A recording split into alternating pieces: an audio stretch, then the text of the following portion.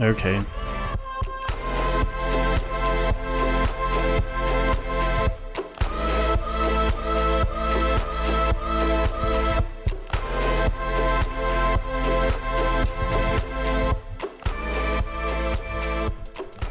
Hello and welcome to the Popcorn Brothers. My name's Eli, and we are here to talk Isaac. about movies and take long pauses between our lines. How are you today, Isaac? Sorry. I'm good. It's been a long day already. It just got started. It's 3 o'clock. Yeah, I got up and I had to watch this movie, and then I went to another movie, and I cleaned my bathrooms too. I've done a lot of stuff today already, and I have to study both movies after today, this. And I have to go band practice after this. My first band practice back in Memphis. It's a big day. I start my job tomorrow too. It's just wild. Yeah, it is. Yeah, exciting. That's exciting. Cannot wait to be doing busy stuff again.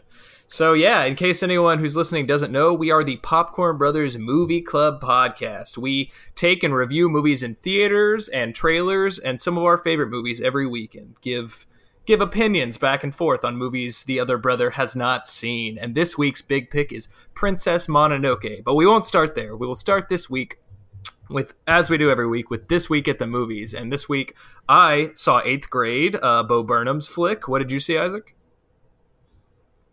I saw Blind Spotting. So 2 very big movies that have gotten a lot of buzz that are very recently released, and we're excited to let you all know what we think. And I'm excited to hear what you have to say about that one, Isaac, because I plan to go see it pretty soon. And then following that, we will have a trailer. Cool. Did you pick a trailer? I was actually looking it up right now because I was like, oh, we didn't do that before we started I also recording have this. I planned to do that, but then I got distracted. What's mid-90s? Is that, how about that? Oh my gosh, that was the one you wanted to do last time, rough. But it doesn't look like anything's come out. There's a Mark Wahlberg movie if we wanted. It's all the same things. Well, we're recording only like 3 or 4 days after we did the last time, so this was a nothing's really fast come out. turnover. That's fine. I don't care. All whatever. Right, pulling up mid-90s, so we've decided on air for the first time that we will be doing this trailer for. It's an A24 movie. Now I'm really excited. I like A24 a lot, so that'll be cool. And then Eli, this whole thing is running. What? Can you hear that No. thing? Oh, I must have something running somewhere. What are you talking about? There was a video running. Oh my gosh. On the website. Jeez. All right, as Isaac slowly learns to use a computer in the year 2018, we will somehow get through this I'm podcast. sorry, I really don't know how to do it. All right, so let's start with This Week at the Movies then. I saw 8th Grade. Do you want to talk first or second, Isaac? You can go first since you're already kind of doing Okay, cool. it. So I saw 8th Grade today, which is exactly what it sounds like. It's kind of like a coming-of-age story for an 8th grade girl moving into high school, and it's directed by Bo Burnham, and it is the most 2018 thing I have ever watched in my entire life, I'm fairly certain. And it's kind of it's odd because I didn't think about the I'm imagining how long ago it was now that I was in 8th grade and how different it was, and like whether or not I had a phone. Like I probably had a flip phone and I could text with ABC. I know, we like barely had phones back then. Yeah, there's like a line in this movie. I didn't get a phone until I was in 7th grade. Yeah, but so I probably got a phone. I only could basically text, and we only had 100 text messages a month. I remember that too. I had to call people after 9 p.m. I remember that too. Yes, you were not allowed to call people until after 9 p.m. and it was free. So yeah, there was a lot of cool stuff about this movie. I'm going to go ahead and preface it with saying this is the most like human movie I have seen this year, in that it honestly just feels like you're watching someone's diary. Like it doesn't seem, I know it's all scripted, but it's the best job of seeming natural and like realistic to me that I've seen in a long time.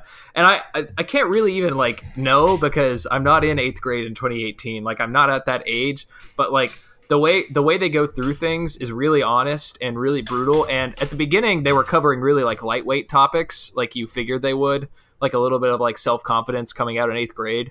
And I was like, oh man, I hope this movie does a little bit more than that. And then as soon as I thought that, it did. Like it went into like heavy stuff, and it got pretty heavy. Like it made me emotional because she goes through some stuff, and I think the experiences, they're not over the top. Like, it's nothing so theatrical and crazy that it's unrealistic, and it's never too vulgar or hard to watch. It's just like, it plays really heavily on the emotions that, you know, you experience as a teenager in a way that's relatable to people of all ages. And I found that fascinating and sad and beautiful. And the acting was all really good across. Actually, you know, I think the main characters, the dad and Elsie, is that her name? It's I'm not sure. That's the actress's name. Yeah. Yeah. Did a great job. They did a great job. Some of the friends, not so great. Like, okay. But I mean, you got a bunch of kids and high schoolers, and I'm sure there was a budget. So, you know, it was fine. I definitely think everyone should go see this movie, especially if you thought middle school was weird and you didn't know how to deal with your emotions at any point growing up. This is a good movie to go see because I think it provides a lot of perspective.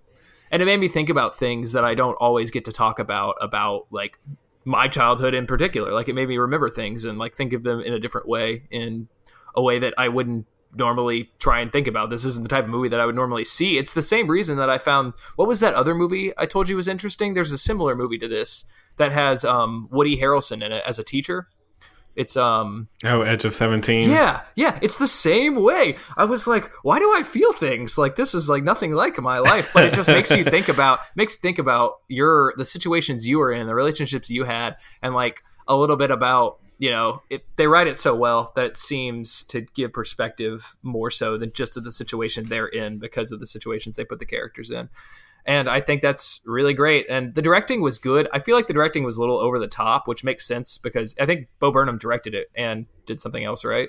He's an over the top person. So some of it was like a little, like, the music got annoying to me because it was so like edgy, hipster, kind of like over the top. And then sometimes it was too cinematic on purpose. Like, let's walk around with a low depth of field and not have anything to say about this shot just because it looks cool.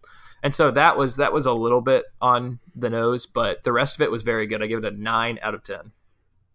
Nice. Yeah. That's cool. I really want to go see it, so hopefully I'll get to before too long. I definitely think you should. It was excellent.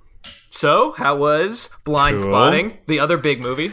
So yeah, I went to see Blind Spotting, which was written by Rafael Casal and David Diggs. David Diggs is one of the original cast members from Hamilton. Mm-hmm. So that's really fun. Except for I was really distracted because when I was hearing his voice, I'm like, it's the guy from Hamilton, and I can't not differentiate it currently because he's not really been in a whole lot of other stuff. Yeah. Some people might recognize him. He did have a small arc on Kimmy Schmidt. Okay. One season.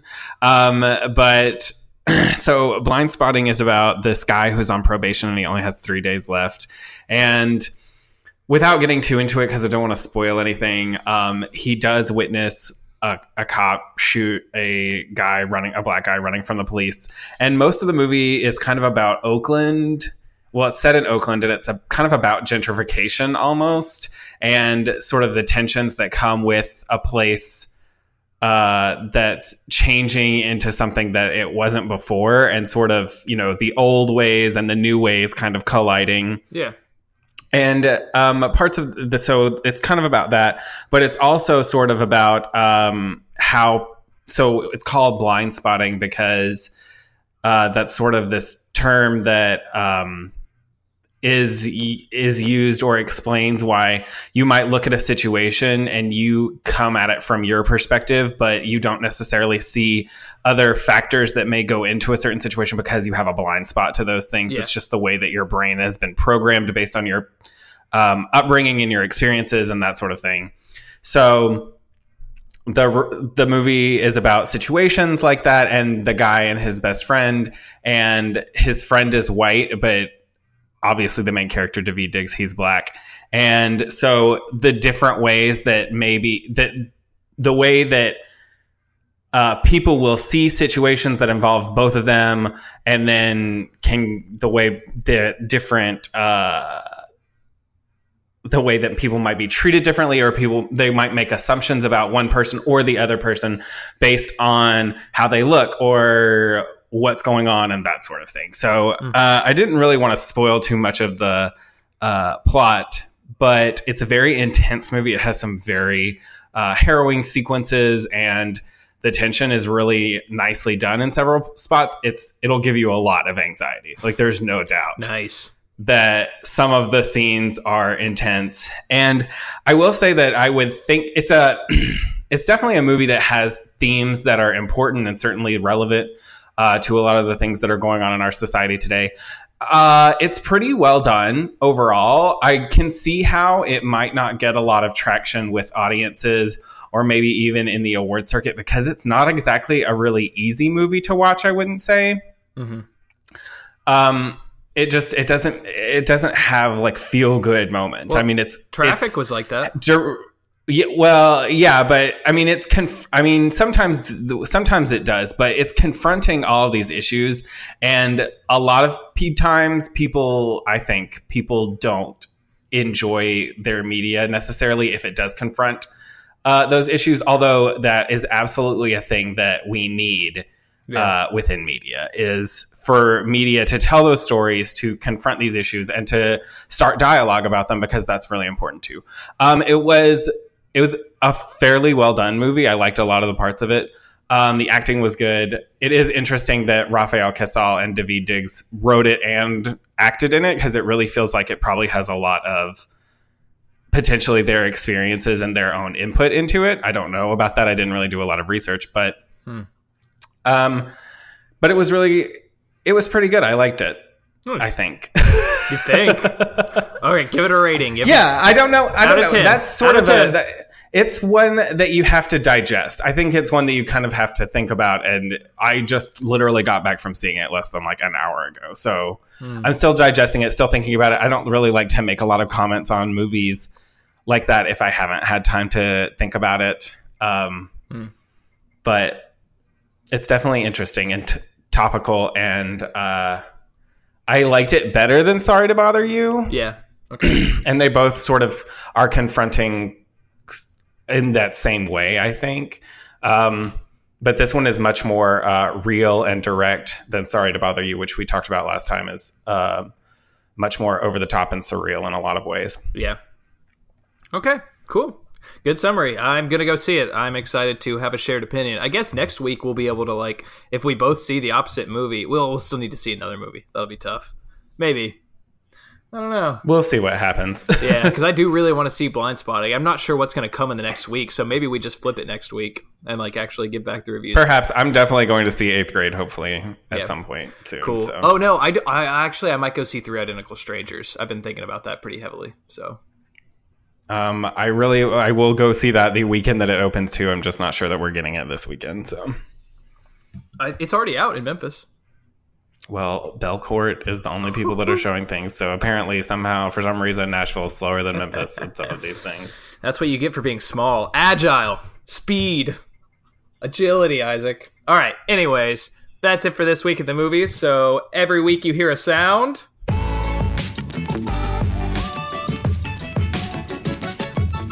And we watch a trailer. And as you heard us decide a few minutes ago, we will be watching the mid-90s trailer today. And it is by A24, one of my favorite... Man, I cannot speak. Favorite production companies? Maybe publishing, movie publishing? What do they fall under, Isaac? It's a production company, or at least a distributor. Production company. Distributor was the word I was looking for. Anyways, if you are driving, do not stop driving. If you're not driving, pull up Movie Clips trailers on YouTube and check out the mid-90s trailer number 1, and you will hear a short beat, and when we get back, we will tell you what we saw in the trailer. Here we go.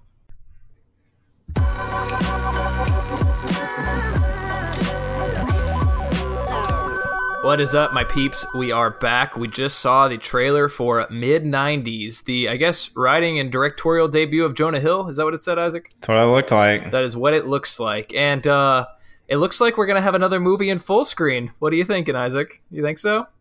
Oh, I didn't really even notice that. It was all in full but yeah, screen. it did. I did notice. I mean, I didn't really notice it, but now that you said it, I was like, oh yeah, it is in full screen. Yeah, so my first thought here about mid-90s, well, it looks like, we'll go ahead and say, what it looks like is going on is it's the story of a boy probably 8 to 12, very young, right? He would be probably 12 at least. Okay, so 12 to 14, you think? Maybe 10. I don't know. He looks like 8 is too young. He doesn't look 8. Finn's age in Stranger Things. He looks like he's that age. That's my guess. I don't know what age that was, but that's where I'm going to put it. Anyways, he's we're in the mid-90s, believe it or not. That's the time period in which the movie called Mid-90s takes place. And the kids like to skateboard, and their lives aren't that great. And the main character, the 12-year-old boy, his older brother, seems somewhat abusive and controlling and kind of like he was traumatized at some point. And there's that feels a lot more traumatic than that trailer made it seem like. Oh, you didn't think so? There was like... No, it just made it seem like there were kids that didn't have anything to do, so they went around and dicked around. That's what it looked like to me. Oh, well, you could be right, but I saw it as it looked like his brother beats him up. Like there's like a lot of like black eye and like bruise things coming out of the kid after the brother like bothered him for being in his room or whatever, like stuff a normal little brother would probably do. Well, but theoretically we didn't see that the brother actually do any of that stuff. I just kind of assumed that that kid was injured because he was skateboarding all the time. Okay, well, judging from what I saw, that's what I would think the trailer was implying here. But, trailers mislead you on purpose. So it could be a number of things. There are no parents that were shown in the movies or in the trailer. So no parents. And it just looks like a tribute to like mid-90s skateboarding and kids overcoming their personal problems by finding the spirit of skateboarding together and being in a crowd like that, even though they're kind of rough around the edges. And that seems okay. I'm not opposed to it. I thought it was bad about halfway through, and then as it went on, I got more into the idea. And I think I'll go see it. What did you see, Isaac? I don't think I'll be going to see that. It just looked like a rehash of a whole bunch of other things that we had already seen before. Yeah, it definitely is not doing something new. Not doing anything new. And it didn't, it's like you have Lords of Dogtown, the documentary or the movie, if you want to watch skateboarding culture. Yeah, and they're both skateboarding culture in a way that people who I'm assuming that 10-year-olds aren't like, should not be the gatekeepers of skateboarding culture, and they probably are. You know what I mean? Like, I don't know that that's the best representative if you're looking for what skateboarding culture would really have been like necessarily. And then on top of that, it doesn't really look like a lot of emotional punches were put in that trailer to me. It just looked kind of slice of life-ish, and I didn't really think that there wasn't anything that really piqued my interest at all about it. Yeah, I'm a big fan of Lords of Dogtown and Dogtown and the Z-Boys, which is the documentary's name. And this does kind of look like it might be overly pretentious and just kind of like taking that culture for aesthetic value and purpose and trying to make money off of it. And I don't know if that's the case. I'm sure he doesn't intend it to be the case, but that is like the feeling I got at the beginning of the trailer, which is why it had to convince me that I wanted to go see it towards the end. But I'd be willing to at least give it a shot. I do feel like people are cashing in on like decade aesthetic really heavily right now, and like replacing substance with aesthetic. And that's something that doesn't fly, and it people are trying it right now, and I don't really see that being a thing. So hopefully it's not that. And as a love of skateboarding, as for the love of skateboarding that I have, I will at least probably give this a shot, and I'll watch the next trailer to see if it gives any more hints. So, all right, you good? Yeah, I don't have anything else to say about it. Yep, that was the Very Average Mid-90s trailer. You can check it out on Movie Clips Trailers on YouTube.com if you haven't. And that's all we got to say about that one. Looks okay. So now we will jump into something I have been waiting quite a while for. Our second Eli animated pick in a row. Studio Ghibli, Hayao Miyazaki's Princess Mononoke. Yes, I do have a tattoo of the Kodama Forest Spirits on my left arm above the elbow pit. Is that what you call that? Elbow pit? I don't know what you call that. I don't know. Anyways, yeah. So, I guess we'll just start with a little bit of background or production. Not much to have to say about that. It is an animated movie, and it is a classic animated movie. So all of these frames were done by hand, and it is beautiful. I watched the remastered edition. I have it on Blu-ray. And the colors, they made them look just insane. This is the first time I've watched remastered and not the original one. I had a copy on DVD a while back that was like the original cut, which I think is what you watched online, Isaac. And holy moly, I thought it looked beautiful. It looks even more beautiful now, and it was insane. I didn't look up any other production stuff. Let me see if there's anything I want to include that I didn't jump into. You didn't look up anything, did you, Isaac? No, I did think that the movie looked really nice though, and had some good animation in it. Yeah, it's I think it's insane. Here's a little bit about the production. So Miyazaki, he began sketching things for this idea in the 1970s. So he had the plotline ready 3 years and the initial storyboards before 3 years before the movie began production. And that's pretty impressive. He had all of the storyboards. So he drew out the entire plot of the movie on his own. Let's see what else here. He paused the production due to writer's block, got a fresh start in 95, redrew the storyboards. Not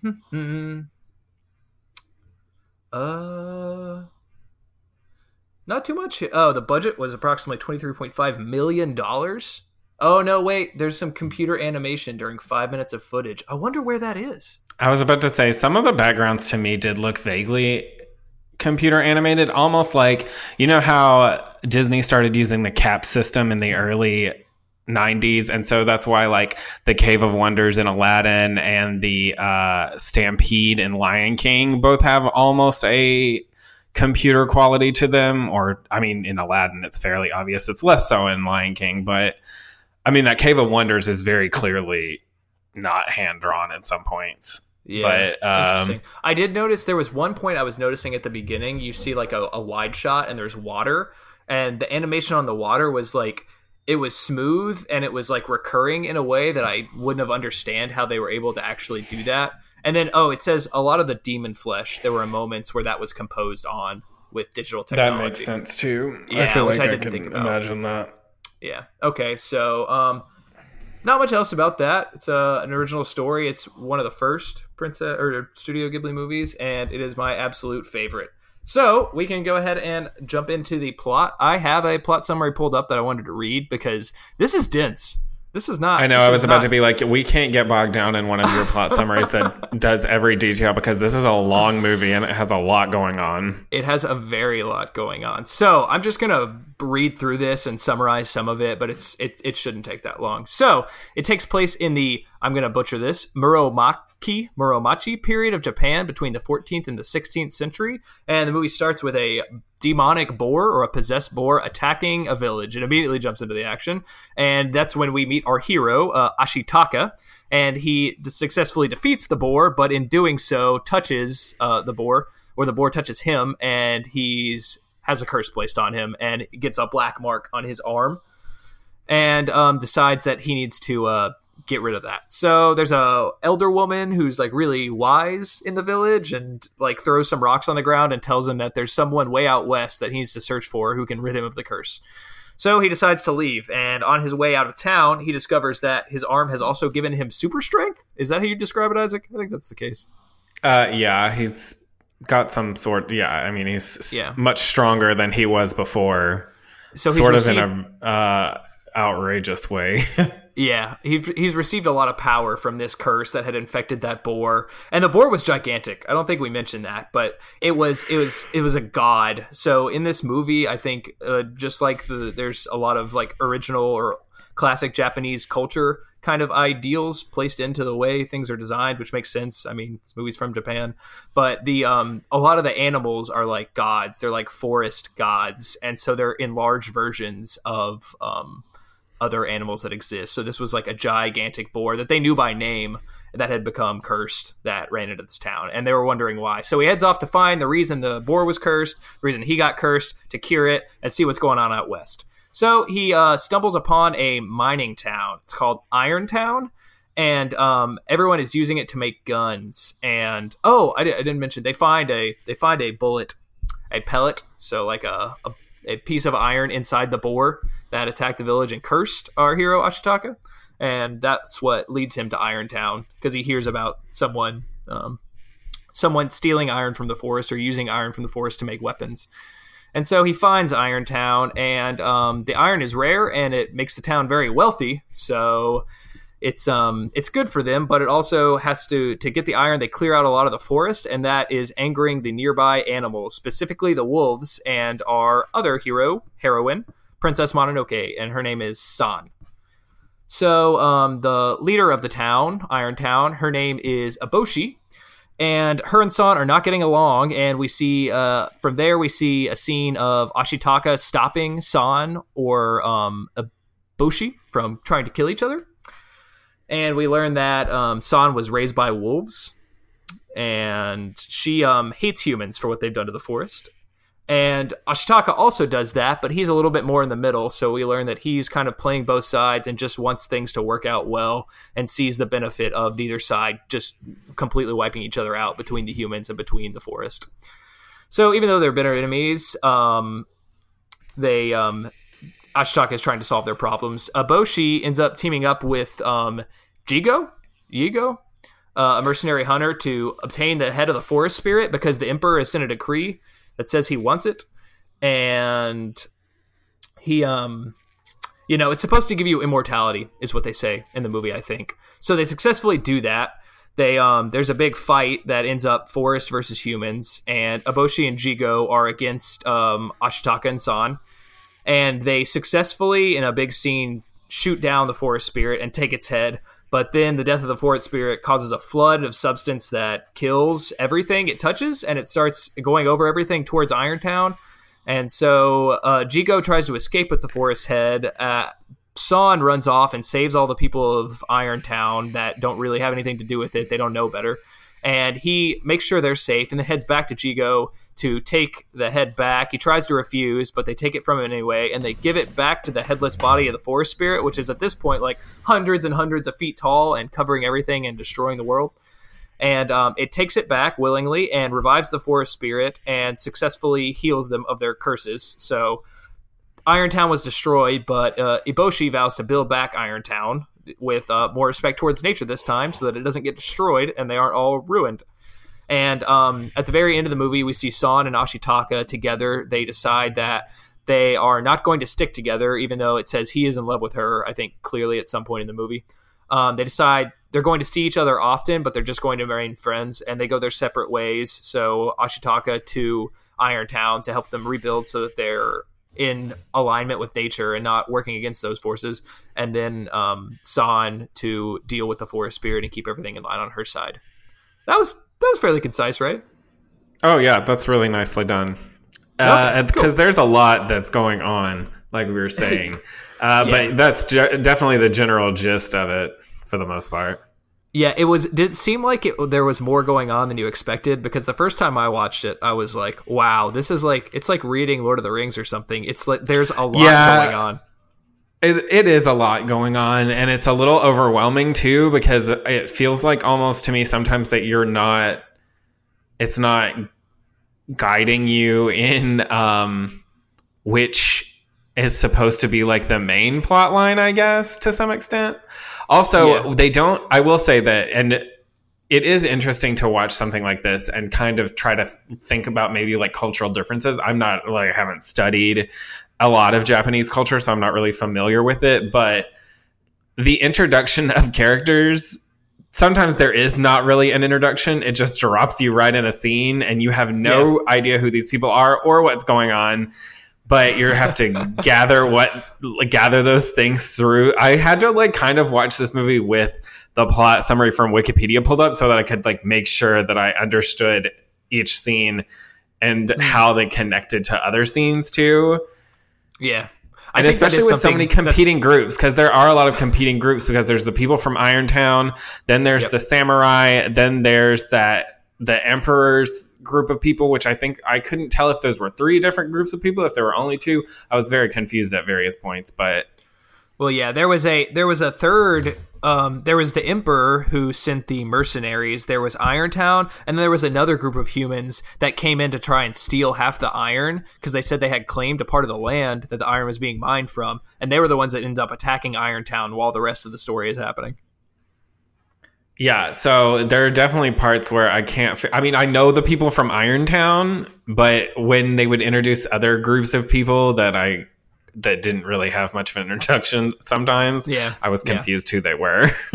I think that's a little more common in Japanese media that I've watched for sure. They just kind of flowingly drop you in and expect you to start picking the pieces up, and then eventually it all just comes together. So which is kind of nice. That. Sometimes I can appreciate a film that doesn't necessarily spoon feed you everything, but it's definitely not what I expect out of an animated movie, since animation is traditionally media that is for all ages or family friendly. So I don't always expect the stories to be really complicated in that case. Yeah, and this I do think, as much as this is like a kid's movie, basically, it has very little like kid elements in it. Like, it's pretty violent at points. It's pretty serious. Like, there's language in it. It's kind of more of an adult movie than a kid's movie. Yeah, the language doesn't really stick out to me as much, because now that I'm an adult, I am kind of dulled to that. But the violence was at various points, people's arms are cut off, or even their heads are like shot off by an arrow, and I was very surprised by that at various points. I was like, oh, like the first time it happened, I said, oh, okay, so that's okay there. Gotcha. Yeah, and it happens pretty early too. Like right after he's cursed, it throws all those elements in. So, all right. So before I get into like the themes, which we can talk about for a good while, because it's kind of, there's a lot of ways you could view it and a lot of parties to talk about. I do want to mention that something I really enjoy about this movie, and something that covers what we were just talking about with the density and the number of characters, I feel like this movie does a really good job of fleshing out a lot of the characters. It doesn't flesh out everyone, like that extra party that's just coming to steal the iron. Obviously, you never get a story from them. They're just there to add a little bit of chaos to the whole thing, and like we'll talk about that in the thematic elements later on. But I think all of the characters the movie chooses to focus on, it shows multiple sides of them, and it does it very quickly and in a manner that I think is entertaining as well as like fluid to actually bring about like a human perspective. So like everyone doesn't seem evil. Like, they have motivations, and sometimes those motivations are either for or against nature, or for both parties to try and solve it out. But there's no like decided antagonist, really. No one has just like the one-dimensional, like, I'm the villain, I'm going to go do this, and I don't have any reason. Like, I don't do anything else. Like, there's no redeeming qualities. Like, everyone is fleshed out in a way that I find surprising, and I always found surprising when I watch this, because it makes the characters just seem that much more real and well thought out and deep. Well, it gives the movie a complexity. Yeah, everything about this movie, I mean, from plot to theme to characterization, is certainly more complex than you expect out of American animated movies, basically, which are, so it is interesting that it's not, even though it's supposed to be aimed at children, it's not dumbed down in any capacity. But you're right that there is no, oh, well, this person is good and this person is bad. Like, it's a lot. Yeah, there are a lot more shades of gray in a lot of those aspects of the movie, which is interesting for sure. Yeah, especially when I say that, I pretty much refer specifically to Eboshi, I think. Is that her name again? Yes. I think it's Eboshi. So her, because you hear about her through the first quarter of the movie or so, and you're like, okay, there's some person in charge that's like stealing iron from the forest and using it to make weapons, and clearly like has no care for anything, and she's the cause of the problems that are occurring for the characters, and like all these consequences that are affecting the other villagers that exist around that area. Like, she's doing it for a selfish reason to gain wealth and build her town, but is like hurting all these other people, and we're like, okay, this must be the bad guy. But you get there and you like see the women in Irontown, and you see the lepers in Irontown, and you hear that she like is rescued all these prostitutes and is like given them like, you know, jobs a life that are and, not like, values. Yeah, something for them to do, and they're happy. Like, you can tell they're happy in their town. Like, they may not have that much respect for nature, but it's not, they're not just like evil people there to be evil. And she clearly cares about humanity in a very deep way and is passionate about supporting other people. And I think that's the one example that I think is easiest to dive into. And like, I think she's the most memorable. She is the most complex character, I think, of a film, and that's kind of why I liked her a lot. But up until the end, it's hard, because you do get the feeling that she is, I mean, she's certainly antagonistic in some ways, but it's hard to classify her as like the main antagonist ultimately, because you're right. There are those elements of humanity in her that are brought out a lot. So If anything, the Jigo guy who actually tries to steal the Yes. Forest Spirit's head at the end is the most antagonistic. And it surprises you because they introduce him as like a good character that kind of like ends up just out for his own motives. But even him in the end like realizes things, and you can tell that he has redeeming qualities early on in the movie. Like you see him interacting with he helps Ashitaka out. Even though like there may be, even though he's always looking for what's in his own best interest, he's not. Sometimes that helps other people out, I guess you could say. Yeah. He's not just another two-dimensional evil character even. All right. So, I guess let's get into themes. It's pretty obvious here. This is a little bit like I think we saw another environmental movie recently. Which one was it? It was First Reformed. So this is pretty obvious, just like that First one. Reformed. That this is all about nature versus humanity and the way we treat each other, and how it could maybe be different, and the consequences that might arise from poorly treating nature, and the reasons people treat nature poorly, and how it potentially could be if we didn't. So what else did you see as far as themes go, Isaac? I feel like it's pretty straightforward. Like as dense as the plot is in the movie and the like depth of the characters, I feel like it has a very obvious point it's trying to make throughout the movie. I mean, it's certainly about the environment and not taking advantage of it or destroying it. If I suppose we can help it to some extent.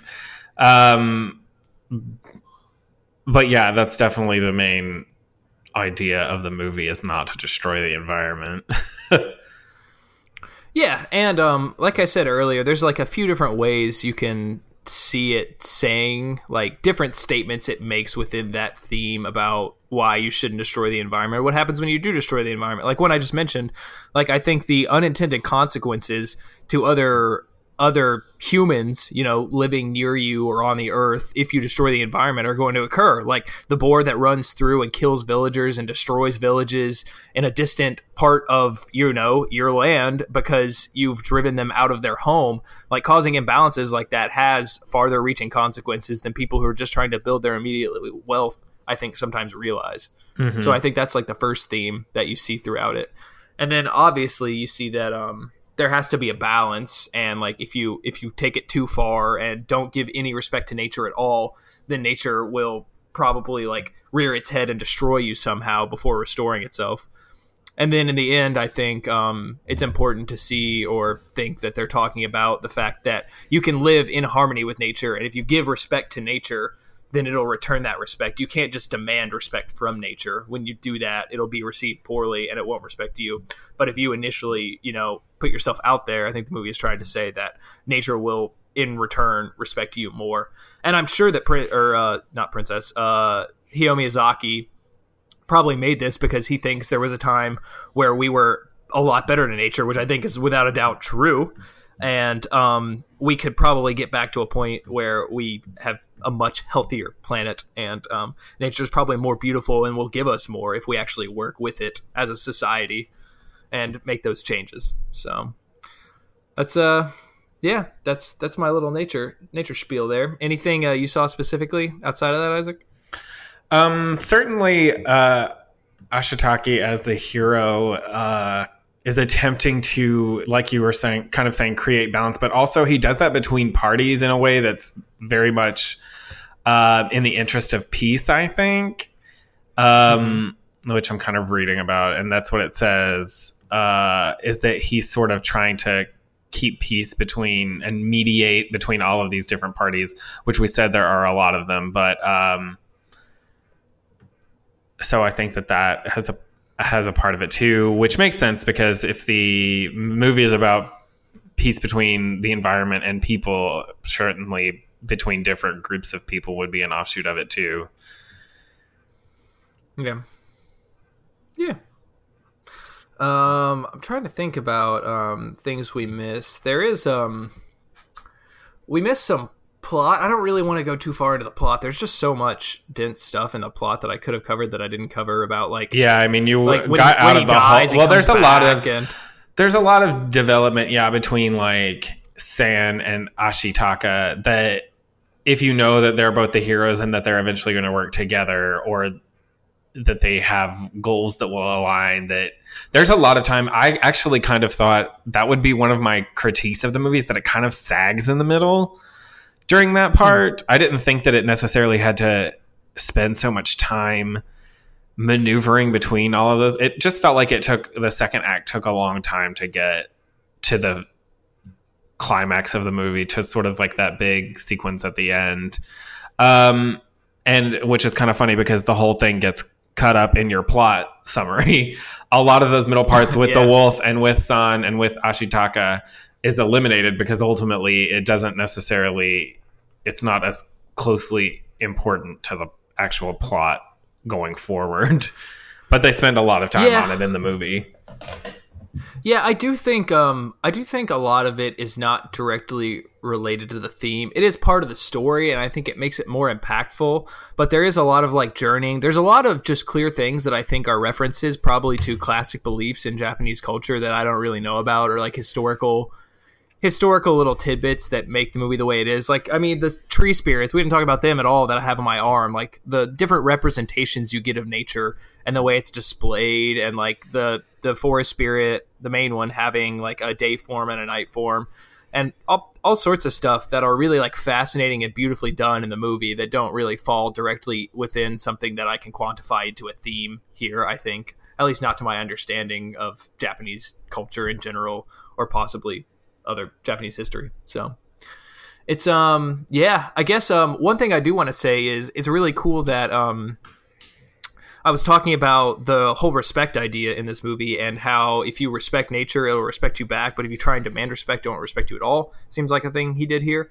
I think that a key thing that you might miss, but you probably notice as you're watching the movie, is that the people who are disrespecting nature, the gods, so the nature gods, the oversized animals like the wolf and the boar and stuff like that, they refuse to talk to any human who disrespects nature. As well, Princess Mononoke also does this. But once people respect nature, they will physically speak to them because they can. And then, I mean, San, so Princess Mononoke, obviously can speak to humans. I mean, she is a human, but she also takes that stance, and they have no conversation between those characters while they're at odds with each other, which I think is a subtle but really cool way that they decided to, I think, further cement that idea into the movie, because it's not something that you would think of. Like, you see that they're like fuming or feuding, but you don't realize that they literally have no dialogue between each other while they're at odds. Yeah.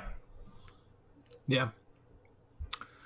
And then, what's terrifying? The apes in this movie. The ones that like want to try and eat him. Well, yeah, sort of to me, I had a hard time because there were so many different sort of animal groups, and the animal groups all had, it seemed like, different motivations, but that's sort of what also kind of muddied who I was supposed to sort of be paying the most attention to, in a way, I guess. So it was kind of, I was confused by the fact that obviously if the main theme is people versus the environment, or the protection of the environment didn't always work together necessarily, which I was confused by, or they had different motivations at points. And also, I'm thinking about this now, but like theoretically, people are a part of the earth and a part of the environment. Now, obviously, as humans are the most sort of, I guess, evolved, or can be destructive because there's so much complexity in the human world, I suppose. And certainly we've moved away from nature, as in towards more of an urban type of living situation. Most humans live in urban environments rather than rural environments. And a lot of the things that we do in our lives are not beneficial towards the environment, and we certainly don't treat the environment necessarily with respect. It's just for our use, basically. That's how humans have come to see most of it. But yeah, it's those sorts of conflicts were those sort of minor conflicts. They're really minor conflicts. It was muddied to me sometimes at points, but that's not a bad thing. It's just different. I mean, Yeah, I don't know what it would be like watching it for the first time at this point because I've seen it like probably between 5 and 10 times. So like I know what to expect. So it's hard for me to put myself in that mindset, but I can definitely I remember not knowing as much as I know about it now the first time that I saw it. Like I don't think there's any way you can get all that, especially in like one long 2.5 hour viewing. Like it would take a ridiculous amount of it really is 2 hours and 15 minutes long. Like yeah. And I had no idea. I was like, Also, so I'm really interested on here in looking at all of the cast the people who did the English dubs, because I could always hear I could hear their voices, and I was like, wow, some of these seem really familiar, and I'm like, I'm going to look them up, and I'm going to be like, oh yeah, but I couldn't pick them out, and they're all people I have seen in things, but it's not like, I don't know, I kind of think, actually, one of my critiques of the animation, like the evolution of animation in America, is that I don't like necessarily that all of the voices are so recognizable in movies now, because that wasn't necessarily the way that they used to do them. It kind of changed sort of actually in the 90s, but even when you look back at like Lion King, it has Jeremy Irons and Matthew Broderick in it, who are not like, you know, A-list actors, but now all the time they're using Johnny Depp or Angelina Jolie or people like that to do, or, you know, Amy Poehler, the voice of Channing Tatum. Yeah. Amy Poehler is the voice of Joy in Inside Out, is sort of one of the most egregious ones for me, because I'm like, I could recognize her voice. So it's so identifiable to me that I don't like that necessarily. Yeah, I couldn't separate her from that character in that movie for sure. I just saw her face when she talked. It's a little much a lot of the time, so which I would prefer that they didn't use. But I mean, looking at the cast list here, Claire Danes and Minnie Driver, Billy Bob Thornton, Gillian Anderson. Yeah, also, I'm not surprised by this. I'm like, oh yeah. The one that I was really looking for was Lady Eboshi, and that it's Minnie Driver. I'm like, oh, I can't believe that I didn't get that. Yeah, that is funny. One thing I do want to say is I don't think the English voice acting does a good job of portraying the emotions sometimes of the characters in this.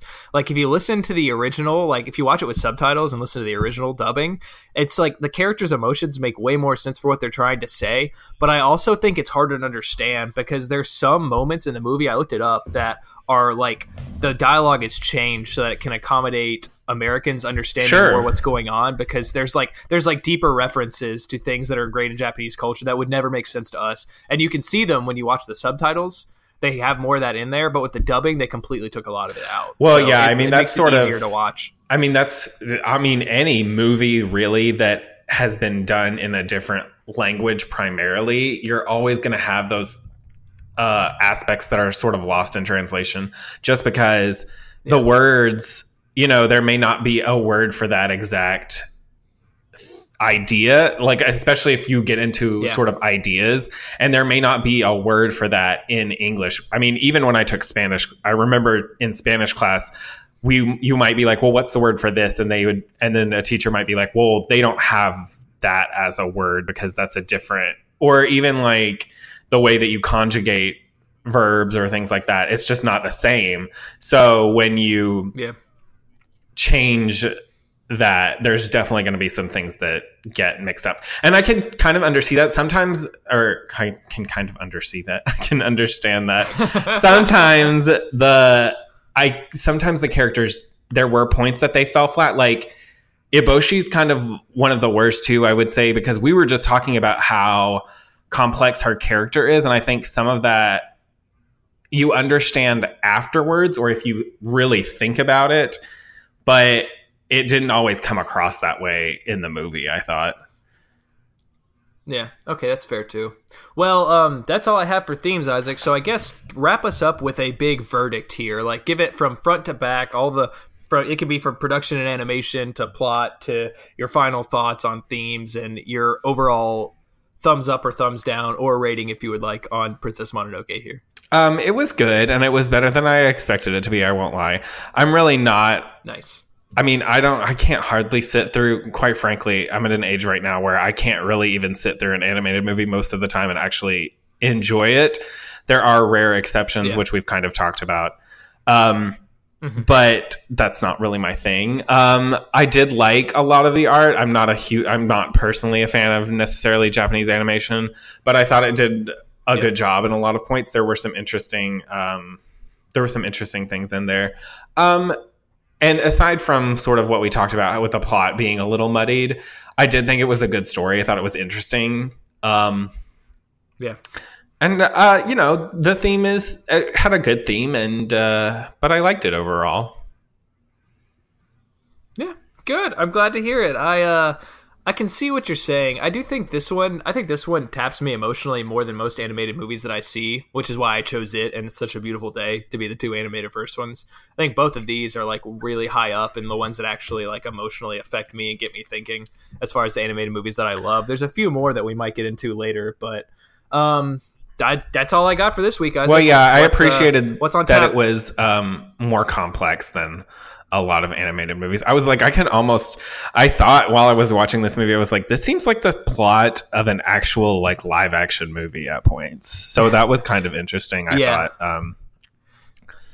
I think it's the best Studio Ghibli does too, is this one with that kind of like density or complexity in story. I think there's a couple other good ones I like, and the earlier stuff is definitely more so like that, and then they started kind of like gaining a Western audience, and I think they tried to like meld it as closely as they could, and Spirited Away was like the point where they really crossed into like, let's make this all ages and all audiences as much as we can, and they really succeeded in doing that, and they do that to this day. Or I think there's like one movie left coming from Hayao Miyazaki, but there's like some people running Studio Ghibli now that I think are also making movies. Anyways, it's great, and I'm glad you enjoyed it, and everyone who hasn't seen it should see it. It is something to definitely get you into, I think, Japanese kind of animation style movies if you aren't already, which a lot of Studio Ghibli will do that anyways. It is to me the Disney of Japan.